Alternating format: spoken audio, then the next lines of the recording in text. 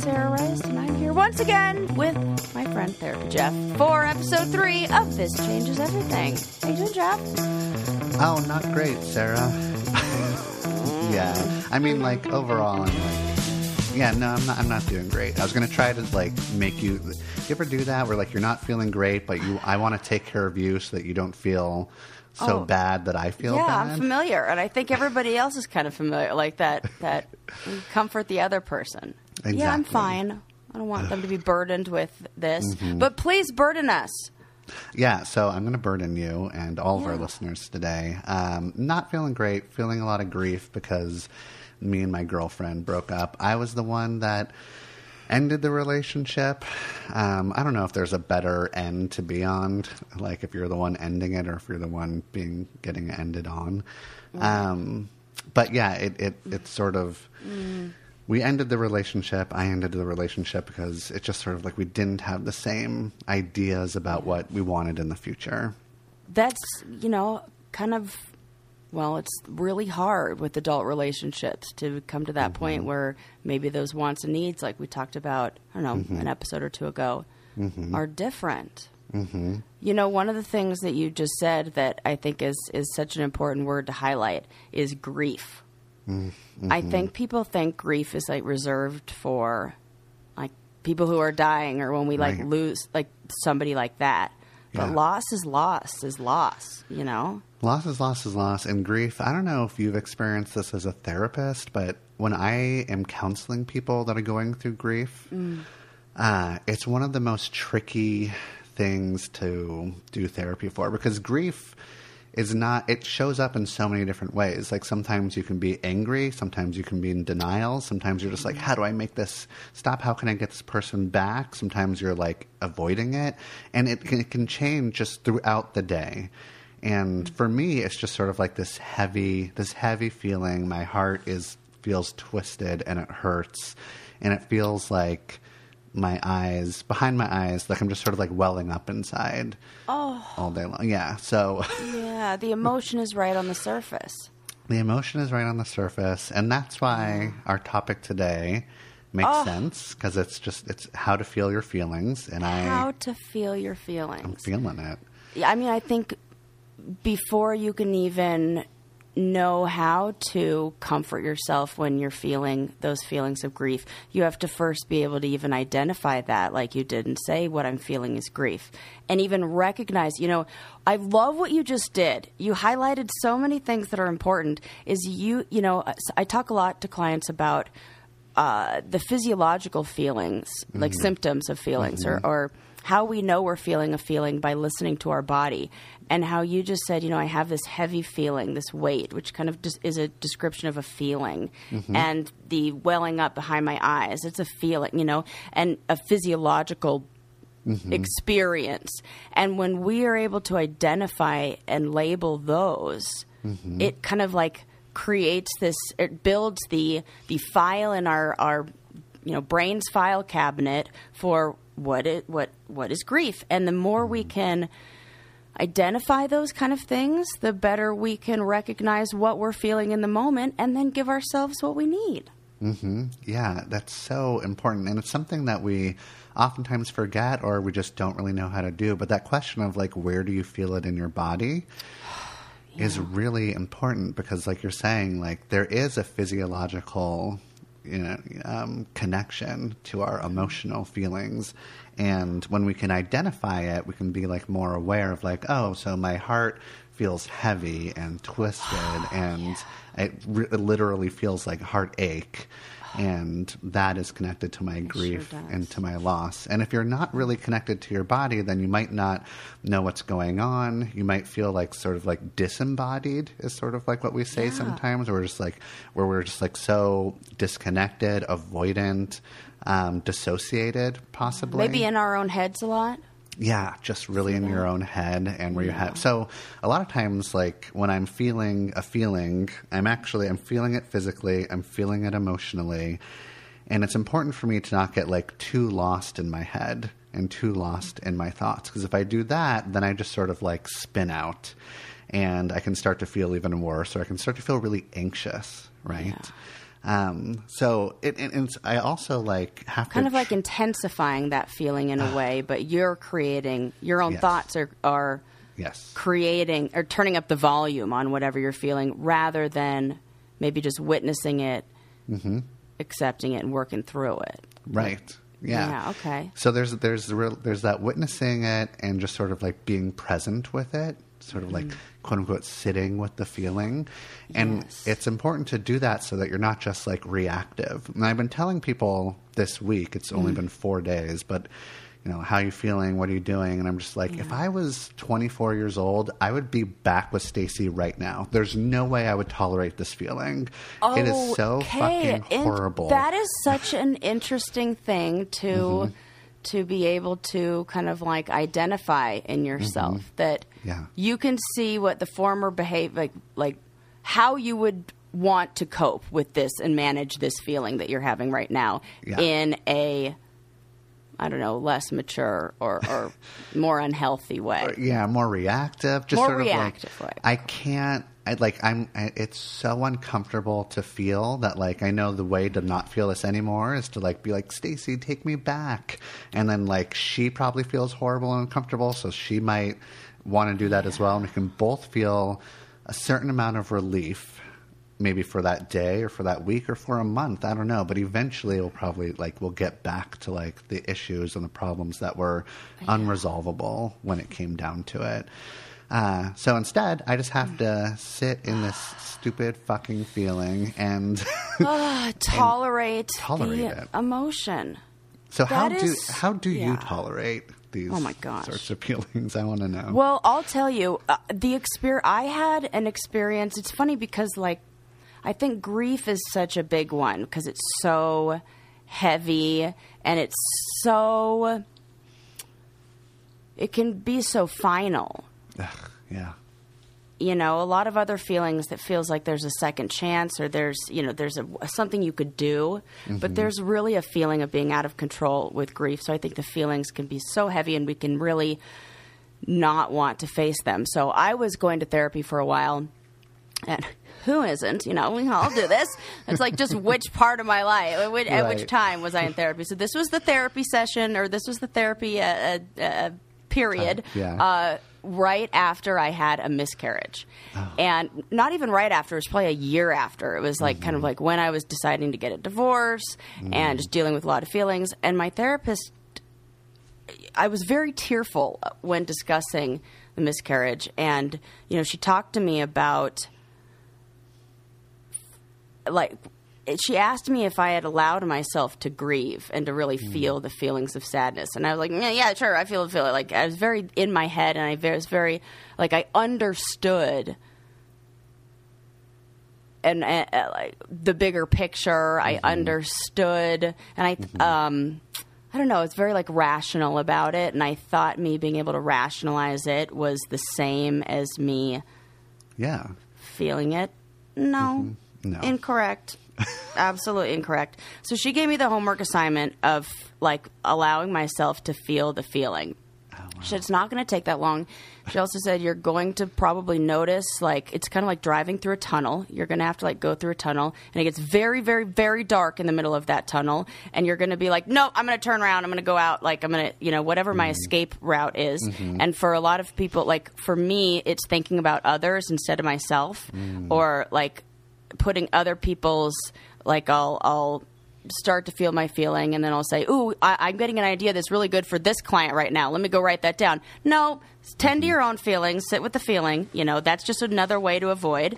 So I knew that I was going to, that's like what I do to turn around and, like, exit the tunnel. And so she was like, you have to go through the tunnel and just sit with the feeling.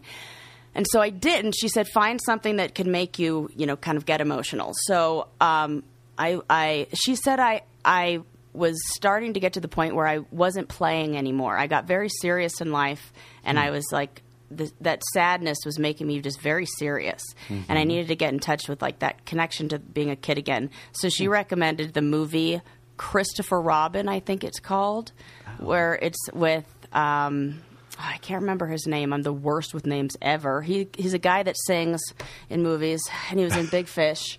And he's really great. Ewan McGregor. Oh, my God, I dig it. Good Woo! job. She got there. That never happens for me. I'm pretty sure that's him. It's probably not. I think it's him. And he, like, goes back to kind of, like, connecting with his childhood self. Right, it's really adorable. Yes. I sat on my couch. I felt this feeling. I felt that heaviness, that sad, like, I was like, okay, what is sadness? What is this physiological, what do I feel in my body?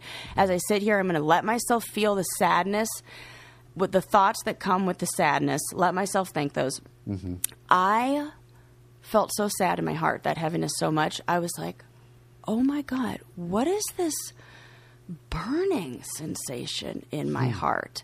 I gave myself heartburn. Wow.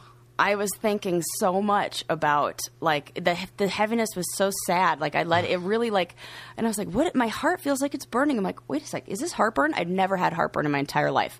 And so, like, and it's weird because that's like a symptom of being pregnant. And it's weird that as I'm, like, processing the miscarriage, like, I get, like, a symptom of pregnancy. But it wasn't even that long. It was maybe, like, 5 minutes. And I just let myself cry, let myself really feel it. And then afterwards, did, like, one of these, like, whew, and, like, it felt lighter, and I stopped crying at the mention of miscarriage or a thought of it. It was like the memories were there, but the emotions weren't there. I wasn't tied to the emotions anymore. And so that was my experience with sitting with that feeling, and I had never done that. I can remember. We just try to avoid those uncomfortable feelings. We do. It's a real natural thing for anybody. Like, if you feel bad, you want to avoid feeling bad. Feeling bad is horrible. You want to do whatever you can to not. But with, like, really big, like, legitimately sad experiences that we have, a lot of times around grief, like we're talking about, you can't really escape it. And so it's impossible to escape it. Yeah, and it's going to affect you. But those feelings, I heard somewhere that how deeply you feel grief is related or inversely related, or however you say that, to how much you loved and cared about the person or whatever, how important the thing was. So really it's just an acknowledgement and recognition of how special and how important something is, which is so beautiful, because we wouldn't care about it. We wouldn't grieve if we didn't. So, like, that's, like, a really important question to ask is, like, what's even the purpose of a feeling? What the heck is the point of a feeling? That is a good question, and I feel like it really depends who you're asking. Like, I think there's a lot of different theories, maybe, or different, like, schools of thought on, like, what is the point of a feeling. You can try to be like. You can try to look at it as, like, well, you know, when you have a feeling, that's a sign that you're having some thoughts that are not, you know, in alignment with what you want, and you might want to, like, change your thoughts in order to, like, change your feeling. If you take, like, a real cognitive sort of approach. Yeah. Or you're annoyed by that approach, aren't you? I could tell you're like, oh, well, if you do that, like, you know, yeah, but it is fine in certain circumstances. Yeah. I'm not, like, totally against cognitive behavioral sort of therapy. Like, I use it all the time. It's very handy. You can't really go that deep with it a lot of times. And it's not going to, like, solve it's not going to fix, like, change your environment. It's not going to, like, lift you out of poverty. It's not going to get my girlfriend back. Like, it's just sort of like, I can, like, sort of understand things better and maybe, like, shift my perspective if I can. But I'm still, like, in the middle of a huge loss. And I like what you said, where you're like, it's very symbolic sometimes of just, like, how important that person was. And that's what I've been thinking too, is that, like, I loved her. I still love her. I'm feeling the loss. Of course I'm going to feel these feelings.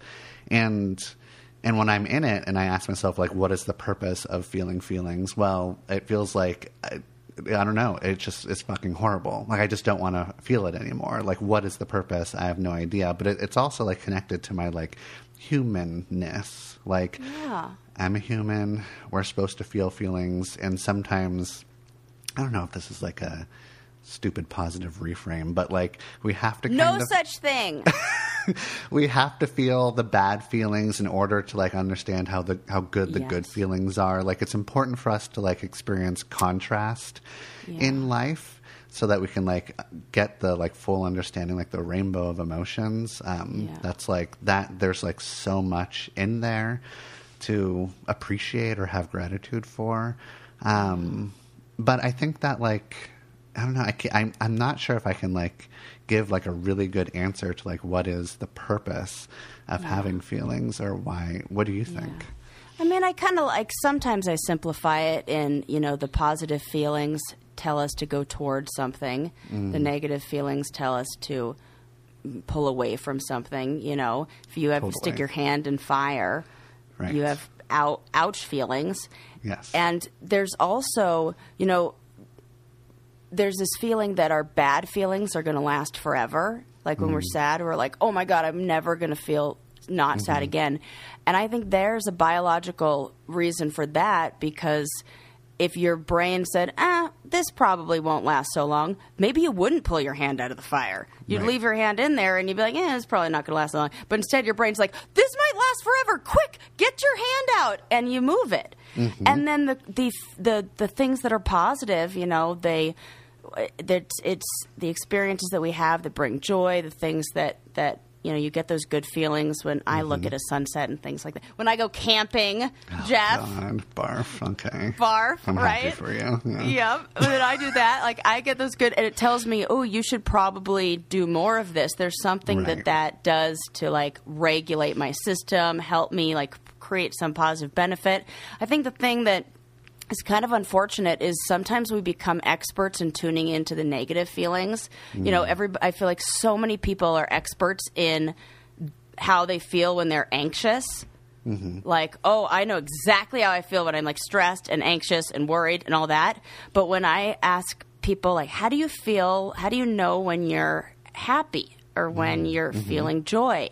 A lot of times the answer is just not, there isn't anxiety there. There isn't the feeling, like the presence of stress isn't there. And in a way, I kind of feel like that's saying to your brain, like, don't think of pink elephants, and it can't help but do that. Like, we don't, there's all this pressure, I think, that we feel to, like, always be happy, but we rarely take the time to, like, practice being present and recognize when we are happy. We're all experts in when we're anxious, but you know. I think that's very true.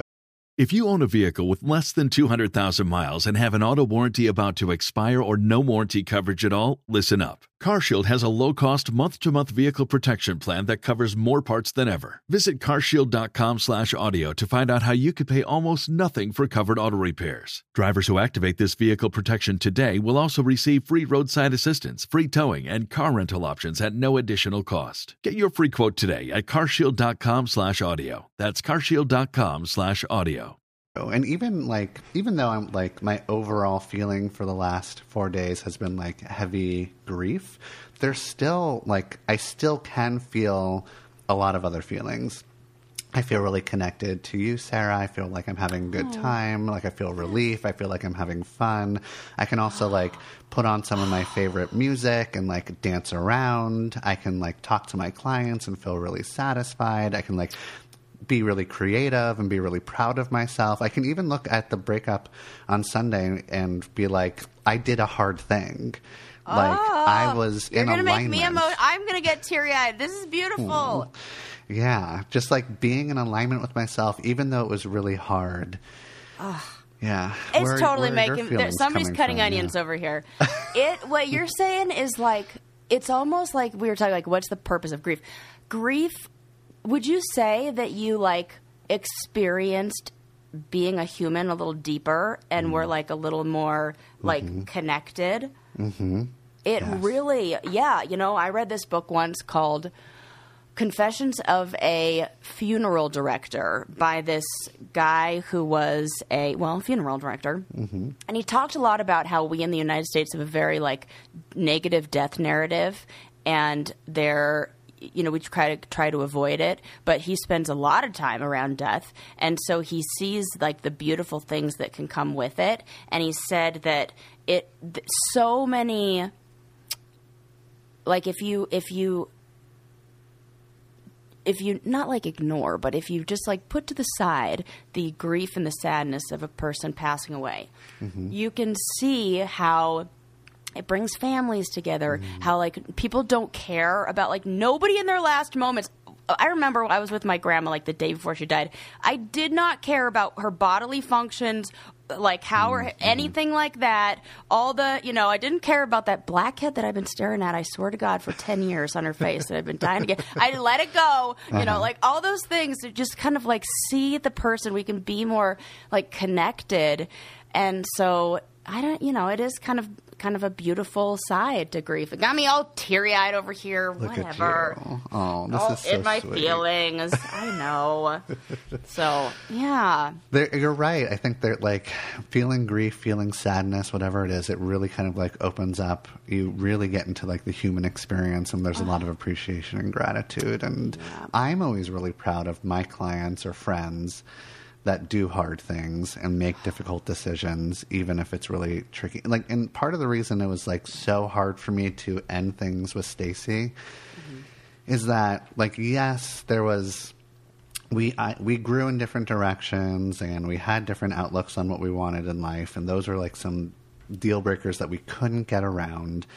However, like, I've talked a little bit about my family with you and on this podcast. One of the things that, like, one of the experiences I had in my family is that I never felt chosen. Like, it was my sister who was chosen, or it was my parents who were choosing their partners. Like, I was just sort of ignored and left behind. Like, I was never really seen or acknowledged the way that I wanted to be. And yada, yada, yada. That's the important stuff. I know. I'm yada, yadaing over some important stuff here. But when I'm in a relationship, and when I was like with Stacy, even though there was some things that weren't good matches, she was choosing me. Yeah.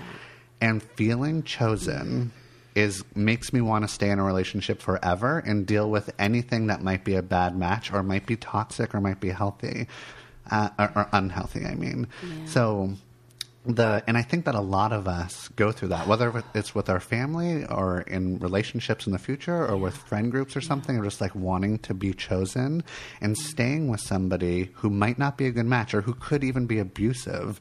But it's just like, well, they choose me and I'm going to prioritize that over everything. And sometimes we subconsciously do that and we don't even know that's what's happening. Because it's deep down, like we want, if you think about these behaviors and the things that it's like an iceberg, that's just like the tip of the iceberg is what you see is the, oh, please don't leave me, like wanting to be chosen. But if you get down, if you look at all the layers underneath that, the expectations, from others or from yourself, the beliefs or perceptions, and you go deep, deep down at the very, very bottom of that iceberg is like, what is the core, like, desire? What does the self really want? What is that ultimate need?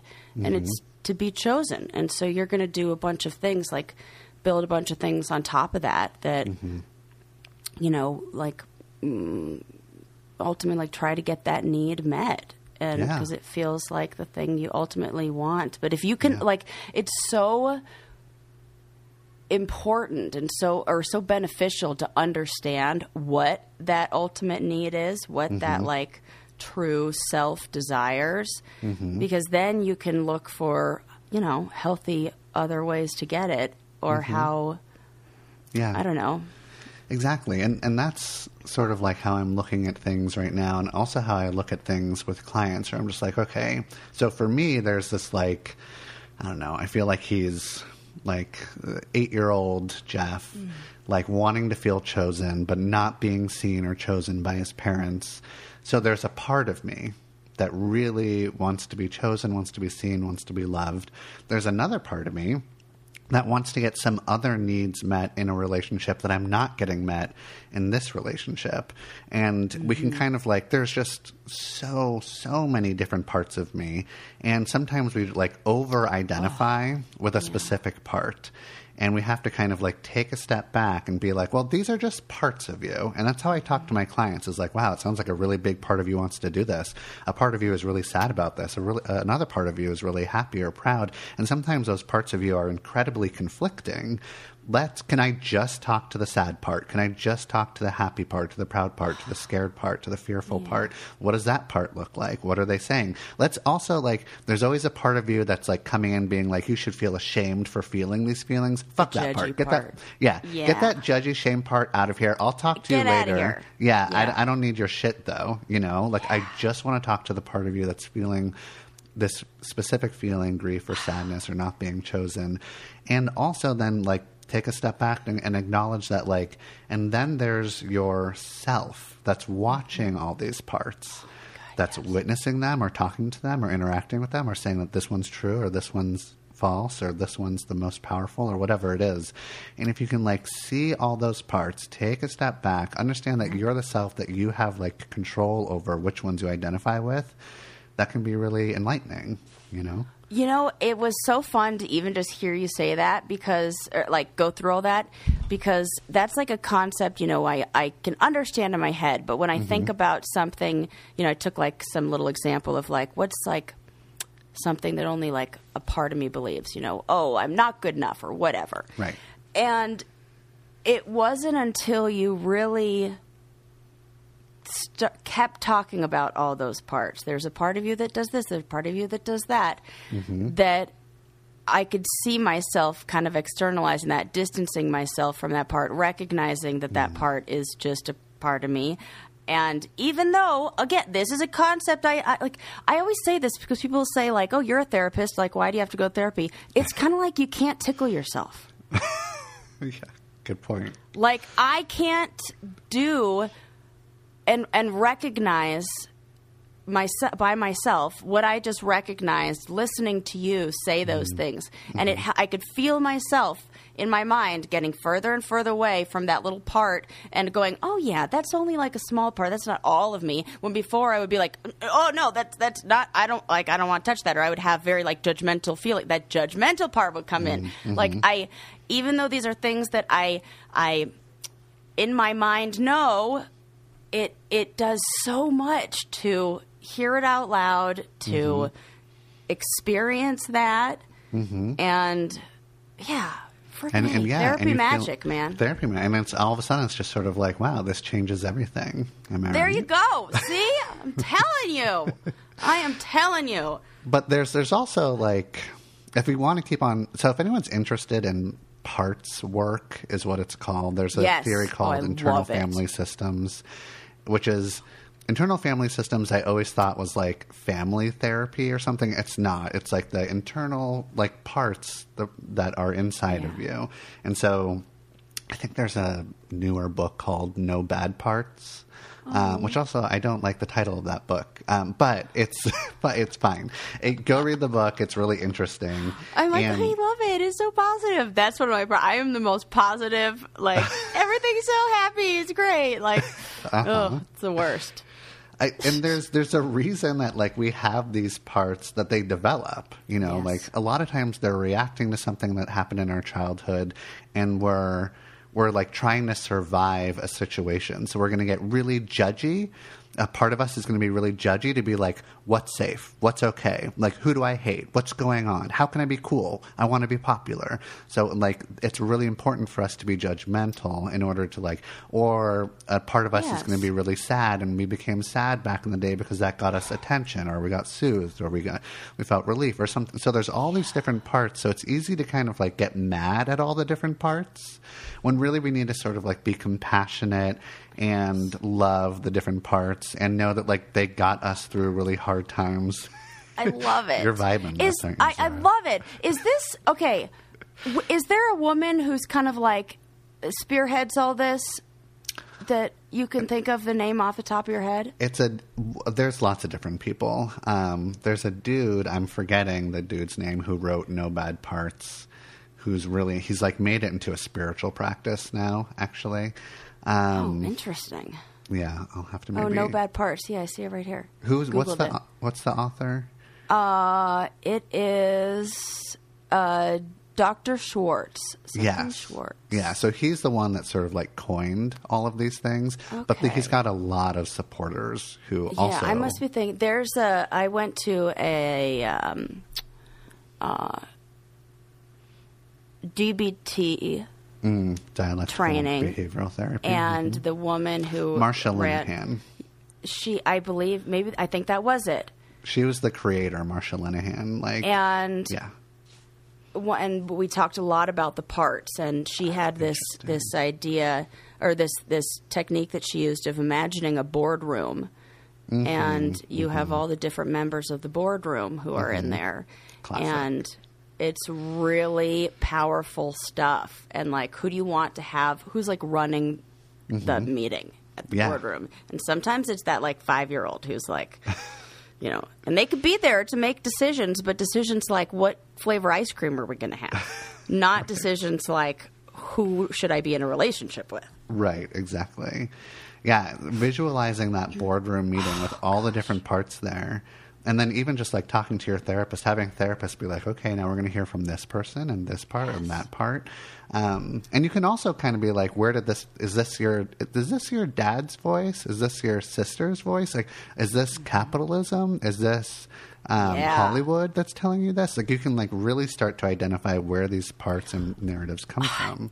You know, yes, that is kind of like one of those, these two concepts go together for me. These two, I don't know, like important lessons to learn, like Therapy 101, like what is a feeling and identifying thoughts. You know, I think we struggle to identify feelings. That makes it hard to know what we need to tend to those feelings, or even work through those feelings, or not be reactive and learn how to tolerate those feelings. And we also think that we are all of the thoughts that we have, and that we get like every thought is you, and not just your brain doing its job. You know? Yeah, exactly. Yeah, you don't have to identify with everything that you think. And in fact, you can like analyze it and be really curious about where it's coming from and if it's serving you and why is it even yours? Is it even yours? Because it's likely not, right? Right. Like, yeah. You've worked hard for what you have. Your money, your assets, your 401k, and home. Isn't it all worth protecting? Nearly 1 in 4 consumers have been a victim of identity theft. LifeLock Ultimate Plus helps protect your finances with up to $3 million in reimbursement. LifeLock alerts you to identity threats you might miss. And if your identity is stolen, your dedicated U.S.-based restoration specialist will work to fix it. Let LifeLock help protect what you've worked so hard for. Save 25% off your first year on LifeLock Ultimate Plus at LifeLock.com/aware. Terms apply. And, you know, I think it's fun that since I've been on reality television, and because, like, you know, even having a podcast, and, you know, maybe you've experienced this being on social media, and just, like, having a ongoing, like, documented, I don't know, persona or thing that you get to, like, look, like, archive of, like, yourself. Yeah, you look back, you go, oh, my God, that's, like, my mom. Oh, my God, that is my dad. Oh, my God, like, you could see it. I mean, I can. I'm like, and I feel like maybe listeners, you guys get, like, when you say something, maybe to your kids or something, you're like, oh, my God, that was my mother's voice. Oh, my God. So if we're doing that, just and sounding like them, you don't think we got some thoughts floating around that might be theirs, not ours? Right. And that, I mean, and it totally makes sense, understandably. Like, you grew up with these people, whoever's really important to you, whether it's friends or a sibling or family or whoever, or a role model. Like, you're going to start, like, adopting some of these parts or these messages that people are sending. You're going to take on those narratives. But one of, like, the fantastic things about therapy, or just being thoughtful and being aware and mindful, is that, like, you get to decide, like, well, does this actually resonate with my own values that I think are important, that I created? Not that I'm being told I should value, or if I'm like the cool hip kid that's like, you know, thinking about like everything else. You're like, you can really decide what you want and check in with your own internal map instead of like all the external maps that are being like thrown at you. But as kids, as we're developing, like, we try on all these different identities. We don't really know who our self is. Oh, and God. I didn't know for so long. And I got tattoos during this time. This is a mistake. You don't like some of your tattoos? No. The other day, Susie showed me a photo Susie is my co-host on the Brain Candy Right. podcast, for those of you who do not know. She showed me a photo. We talked about the photo that Tommy Lee put up on Instagram for a minute that got taken down that included his penis. Oh, I didn't see that. And I was distracted from the penis by the revolver guns that he had on his hips that I also have. I have the same tattoos as Tommy Lee. I mean, but Do I regret those? Yes, now I do. And I'm very anti-gun. sure, but I I'm mean, it's pro-gun not like control. you're not. It's not like people are going to see that and be like, "Well, she loves shooting guns." Like she's Right, into but, it. you know, right? I just feel like that was like, I was definitely trying an identity that was much like tougher. Oh, I remember then. that. I've seen those guns on Oh, hips my before. God. What year was that you got that? Do you remember? Oh man, I got the majority of my tattoos from the time I was 18 to probably 25. I didn't wow. get that many. Yeah, you were young. Like, I maybe even earlier. I didn't get that. I had most of them done by the time I was on The Real World, and I would have to go back and look. Maybe, I think so. Whatever. Yeah, these guys have been on here for a long time now. And it was a time where I remember I was really struggling with feeling uncomfortable in my body. Mm-hmm. And I felt like a lot of people were labeling me and judging me. Whether they were or not, I still don't. Who knows? Mm-hmm. But in my little kid mind, I felt like people looked at me and they would say, "Oh yeah, Sarah, she's like the chubby one," or she's that, and they would use that as the descriptor. In my mind, that's what which is like, hello, and it was Child of the 90s, where it was like Calvin Klein models were beautiful. Now they would have been like, "Damn, that girl's got a great butt," and right. I wouldn't been a problem at all. It's so silly. That's why we can't listen to things like that. But so I just wanted to I wanted people to know me as Sarah with all the tattoos. Yes. So I wanted that to be, you know, and I was like trying on, like, I'm going to be like goth, and I'm going to be rockabilly, and I'm going to be like, you know, all these things. At no time did I think I'm going to be Sarah. Never was that something that crossed my mind. And it wasn't until I was about 32, I don't know, like maybe later, until after my divorce, where I was like, wait a sec. Mm-hmm. I know who I should be. Mm-hmm. Oh, God, yeah. I don't have any tattoos. I like, well, that's better. Is I it? think You think so. I'm like, I don't know. I go back and forth. I mean, I love I love when other people have tattoos. I think it's like a really hot, attractive thing. I mean, there's some not so great tattoos out there. Yeah, like revolvers. Yeah. I love that. I wonder, do you feel like there should be like an age limit on like Yes. when? Yeah. Yes. Because, and you should have to like write a statement of why. If you can't come up with a good friggin' reason, not allowed. Yeah. Yeah. I mean, I wish, because now I still love tattoos and I want more, but now I think I'm at the place where I might get some removed a little bit to then tattoo over it, which is so crazy to do. But it kind of just feels like I was wearing an expensive sweater for a long time, and now I'm going to have to like pay to take the sweater off and then put a new sweater on.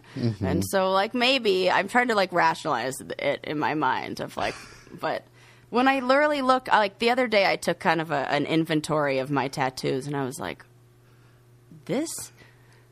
oh, you know what it was? I had a mosquito bite on the back of my neck. And I was like, that thing feels insane. So I took a photo of it with my phone. And then I saw a tattoo on the back of my neck that I don't think I've actually seen for years. And I was like, this thing is shitty. This thing is awful. I have an infinity symbol, but the infinity symbol doesn't even close. So is it technically an infinity symbol? What? No, it's like a brush stroke. Like it was supposed to be brush strokey, but that did not... Nobody, they didn't get that. Yeah. It was no, and I'm just like, what? I don't know. It's a lot of the ones that I just don't see. So, but fun memories. I don't know. Yeah, a lot of trying on hats. Trying on different hats, not knowing who I am. Now I know who I am. It's a person who wants tattoos, but I got memories of past. All these tattoos symbolize a certain part of you from who you were in the past. That also probably comes along with like a certain like narrative or feeling or identity. And unfortunately, I guess, like the identities that I tried on when I was in my like teenager 20s. Yeah. It was just sort of like I got piercings, so you can just sort of like take those out. I dyed my hair lots of different colors. I painted my nails really bright. I sort of like played around. I was like a little, like really femme for a while, just to kind of like see how that worked. But like this was all just like, clothes and whatever and things I could take on and off pretty easily. I'm a big fan of painted nails on men. I paint my boyfriend's nails every other week. It's fucking hot. It's the best. We have grooming time. I do all the grooming things. So it's the best. He's like, and he thinks he's winning in the relationship. He's like, this is great. I make dinner and you paint my nails. And I'm like, this is great. You make dinner and I paint your I got. This is fun for me. So yes, I'm a big fan of all of that. And those are less permanent.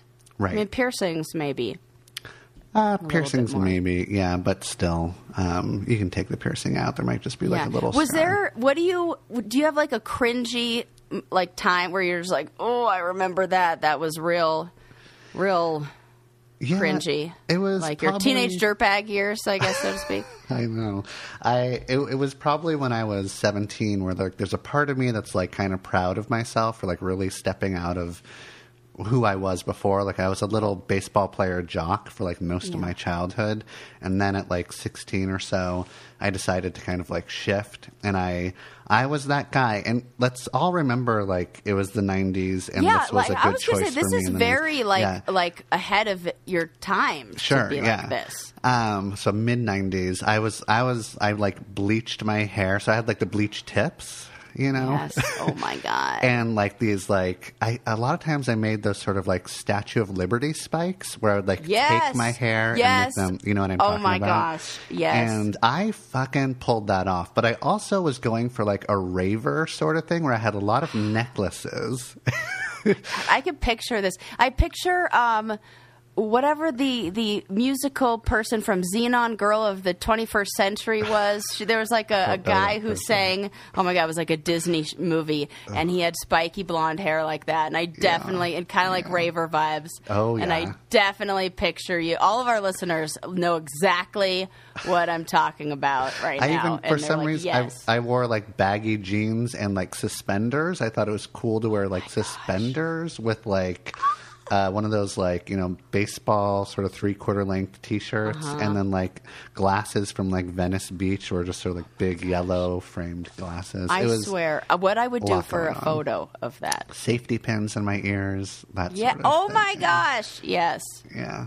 So I'll send you a photo. Yeah. This is great. Oh, that's definitely going up on the old podcast page for sure. Yeah, but all of our, and definitely, like, we want to see I want to see the teenage dirtbag, like, what phase is, like, cringy for, Oh, goodness. Those are fun, though. Do you feel like kids now have an awkward phase in the same way? Like, are they going to look back and feel as, like we do? When I think about, I really had an awkward phase because it took until I discovered the hair straightener. And then I was like, oh, now I know what to do with myself. Before that, it was a hot mess over here. I think they will. And also because like trends are like cycling back. We're going through some of like those 80s and 90s trends again. And you know why trends, like, I feel like trends change so quickly because they're all so fucking ugly. Like, they sure it's just are. sort of like we're going through them because we like eventually notice 6 months in, like, what the fuck is this? I think baggy pants and suspenders is right around the corner. We're going to see that. I know, we are. Maybe it was some sort of, I think there was also like, I was really into ska for a little bit. So Oh my there was, God, me it was, too. like, ska influence. I don't know what I was doing. I even Sarah. I got crazy into religious ska. I didn't even know that was a in ska. my family, oh yes, supertones. In my family, it was the way to rebel was to go to church. Oh. So my mom was like, we're just like free spirits and do whatever. And I was like Alex P. Keaton or whatever his name is, or Andrew P. Keaton? Alex P. Keaton. You got I it think right. I was right. Yes. You got it. And I was like, well, I'm going to Bible study. You showed And them. you can't stop me. I'm going to have And a so- relationship with Jesus. Yeah, exactly. And she was like, no, not my daughter. And yeah, so that was funny. And yeah, that was kind of how that was definitely a phase. Oh my gosh, I found some photos the other day of me from my 6th grade graduation, which I think was like 1998 maybe or something like that, maybe a little earlier than that. And woo, the dresses that it was a look, but all of them are available in your local Target. So I remember being so annoyed with my mother whenever she would say, like, we would go clothes shopping and she'd be like, what? This? I was wearing these. I invented these. Like this is... I am doing that, right? Just like we said. Like I was saying earlier, how we'd become our parents. I am absolutely walking around Target going, what? I wore this. This was mine. What are they doing? And so we just are the same. That's it. I mean, lucky for me is that eventually in the 90s, the later 90s, I settled on my style, which essentially has not changed since then, which was like a graphic tee and a flannel. And you don't see me in a flannel because it's summertime, but once fall comes, you'll see me in a flannel for the next 9 months. Like a comfy flannel, a graphic tee. The flannel's usually kind of like wearing, they're just so thin. And people pay worn. extra for that now. I know, yeah. Yeah, so that's classic. Never going out of style. I think we are similar. I never took off my overalls. I have been wearing overalls like for so many of my childhood photos. Overalls over teenage years. Overalls on all the challenges. Overalls. Now, really popular in every store, overalls. So, I think and so are graphic tees and flannels. Exactly. So we have held on to our style long enough for it to be very trendy. Again, look at us. Sarah, we are trendsetters, yes, basically, we what are. it comes down to. Yeah. That's great. This podcast episode has taken a journey. It's gone. It sure has. It started with a really heavy, sad grief, how do you feel feelings, different parts, and now it's gone into like talking about the different parts of us when we were in high school and it kind of took us down memory lane. And didn't we talk earlier about how grief kind of like helps you explore more of the human experience? And I think it does kind of lead to that, to those like happy memories, things like that. Yeah. Oh, how are you feeling? How's the heaviness? A little lighter. Yeah. I like talking to you. You're such a good person to talk to.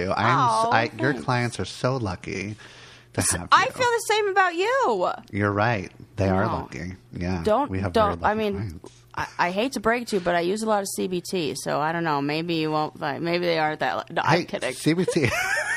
There is a real specific use for that. There's no getting around it when you're a therapist. You're going to use it whether you like it or not. You got to use it. Yes. Yeah. Well, I really thank you for being vulnerable and sharing and opening up with those hard feelings and emotions that are like, nobody wants to experience, but are so familiar. Yeah, but I think I feel good because I know that we're new friends, but I also know that you have like a lot of emotional capacity and you're able to like hold that emotional space Absolutely. for me. And I hope that everybody else has a friend like Sarah where they can talk to somebody that can you're validating me. You're telling me about how you also can feel those feelings. You're not like making me talk about something else I don't want to talk about or tell me to just like cheer the fuck up. Like you're just never ever sitting in that feeling with me. And if you don't have a therapist, then I hope you have a friend that can do this with you. Yeah. And like I said, too. It changes Thank everything. you. That changes everything when you have a friend. It really as lovely as does. Sarah, yeah. Oh, thank you so much for saying it. And, you know, as the person like that you are saying is doing all this stuff, I'm sitting here thinking, well, what the heck did I do? I didn't do much. And, you know, I was thinking the other day about some people that I wanted to reach out to and just kind of like let know I'm there for them. And I thought about like what goes into that. What do I actually need? Like before I say I'm there for you, can I be there for them? What is required of me being there? And I really said, like, what would I need in that moment? The only thing that we often need to do to be, quote unquote, there for somebody is listen, is just validate and hear them and not try to change it, not try to, like, I don't know, make it not a thing, but just be there. And it doesn't take... You know, sometimes we can be tired and drained and everything, but I think it takes less than maybe we think it does to really be there for somebody in a way that can be helpful. And if you want to so yes, 100% to that. And you can also just say things that are really simple in those moments, like, I am here for you. We're in this together. I understand. Like, the most basic fucking shit is so powerful. in those really moments. Is. Yeah. It really is. The most basic things. It's like that simple and that hard at the same time. Yes. Yeah. I think that we got to wind it down. I mean, man, we talked about a lot. We talked about grief. We talked about the importance of grief and those feelings, how to feel a feeling, how to sit with the feeling. I was very... excited to hear about your suspenders and jeans, and I'm very much looking forward to the photos of that. Good. And any last words? No, I love that everyone is, listening to this episode. I hope that you're getting a lot out of it. And if you are, you should tell us, send us a message, leave us a review, share the podcast episode with all your buddies. And I can't tell wait us any ways that this may have changed. Yeah. Even just a little for you. Yes, we want to know. And I can't wait to talk to you next week. We'll see you later. Bye. Okay, bye. Waiting on a tax return? Hopefully it ends up in your hands. Fraudulent tax returns due to identity theft increased by 30% in 2023. If you're in a bind this tax season, LifeLock can help. Our U.S.-based restoration specialists are experts dedicated to helping solve your identity theft issues. And all LifeLock plans are backed by the $1 Million Protection Package. So we'll reimburse you up to the limits of your plan if you lose money due to identity theft. Help protect your information this tax season with LifeLock. Save up to 25% your first year at LifeLock.com/aware. Spin your passion into a business with Shopify and break sales records with the world's best converting checkout. Let's hear that one more time. The world's best converting checkout. Shopify's legendary checkout makes it easier for customers to shop on your website, across social media, and everywhere in between. Now that's music to your ears. Any way you spin it, you can be a smash hit with Shopify. Start your $1 a month trial today at shopify.com/records.